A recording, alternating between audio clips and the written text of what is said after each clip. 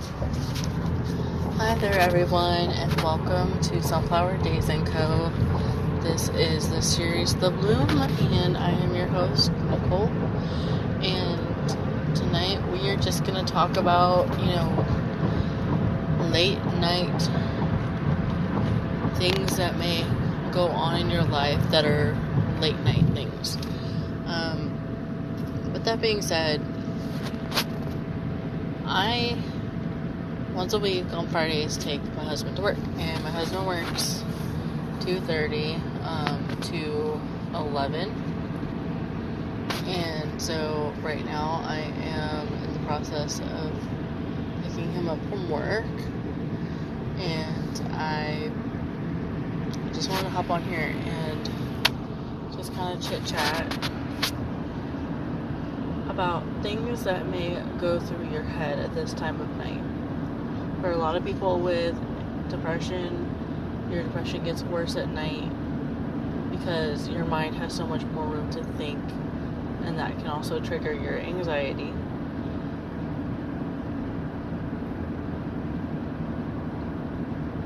And for some, you may go through periods where nighttime is your more productive side of who you are. And whatever type of person you are, that is okay. As long as you have healthy coping mechanisms with your depression, with your anxiety, and with your nighttime mania. I am the type of person where I have all three of these things that will occur. And I will be hyper-focused, hyper-active, proactive at nighttime. That is my time to shine and get things done. When it comes to cleaning my house, or if it comes to this podcast, if you find that I have found the time during the day to do a podcast, that is very special. During the day it's harder, children running around. Nighttime, less chaos and things, and I can think a little more clearly. Also, what helps is car rides, or just, in general, being in my car and talking. It's just like this safe haven where I can kind of talk. I don't have anybody else who can listen in, and what I record is what I record on my podcast for you all. Safety is very important when you are out at night. You need to make sure that if you're out and about, that the people you are with are going to be responsible, and if you are a designated driver, make sure you stand by that, and if you're going out to drink, make sure you have a designated driver. So these are all things that I kind of go through, like mental checklists and things this late at night. I'm like, okay, if I'm home, I'm thinking about, this is what I did today, this was what needed to be done tomorrow, and it can feel like your brain just doesn't stop.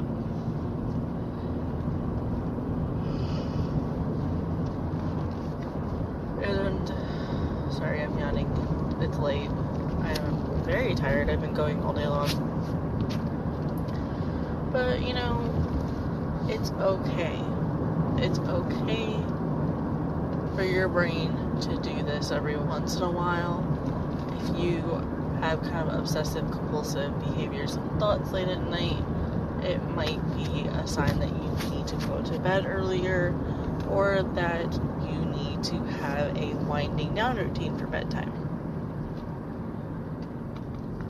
For instance, if your phone is something that is triggering you to not sleep well, then you need to step away from that a good 30 minutes to an hour before bedtime, would be fine.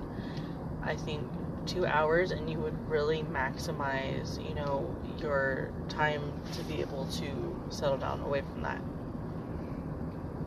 I sleep with the TV on. That's my bad habit. I'm fully aware of that. And that helps drown out the ringing in my ears. The ringing, I will hear that all night long, and I won't sleep. And I'll be up and rustling around, not getting a quality night's sleep. I used to sleep with headphones in and listen to music to drown it out, and the earbuds began to bother my ears. And then when I became a mom, it was even harder because you have to be able to hear other things that are going on around you.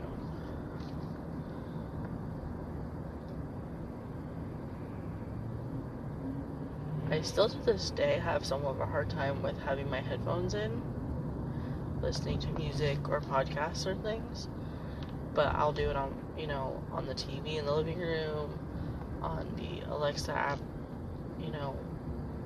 on the Echo at home. I'll find a way to make it work to where I can still have my music, still listen to my podcast, still have my thing.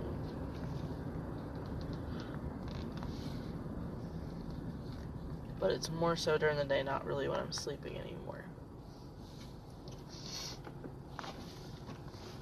So,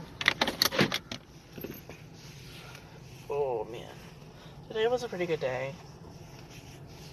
I got out of the house. My anxiety was okay. And then went to a friend's house, and then we went somewhere, and I started to feel it.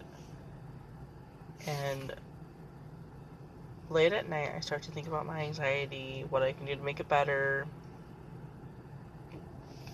This podcast can feel like it's all over the place, and that's kind of what you'll notice between my nighttime versus my daytime. My nighttime podcasts, if I'm out and about, are not very scripted as to like a list of questions that I may have in front of me. I don't write out every little thing that I'm going to say. I write out topics, I write out questions, and then I will go based off what I have written in a podcast. I do a podcast format.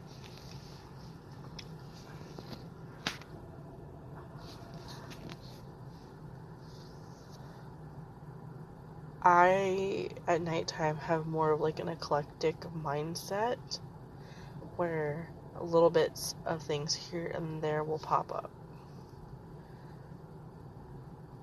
And then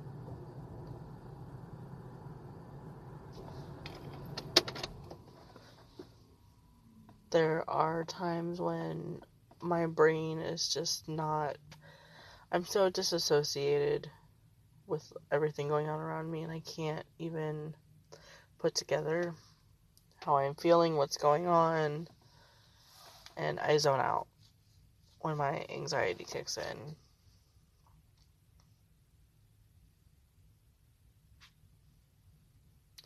It is okay to separate yourself and pull yourself outside of a box that you think that you are in, and reevaluate that box that you think you're in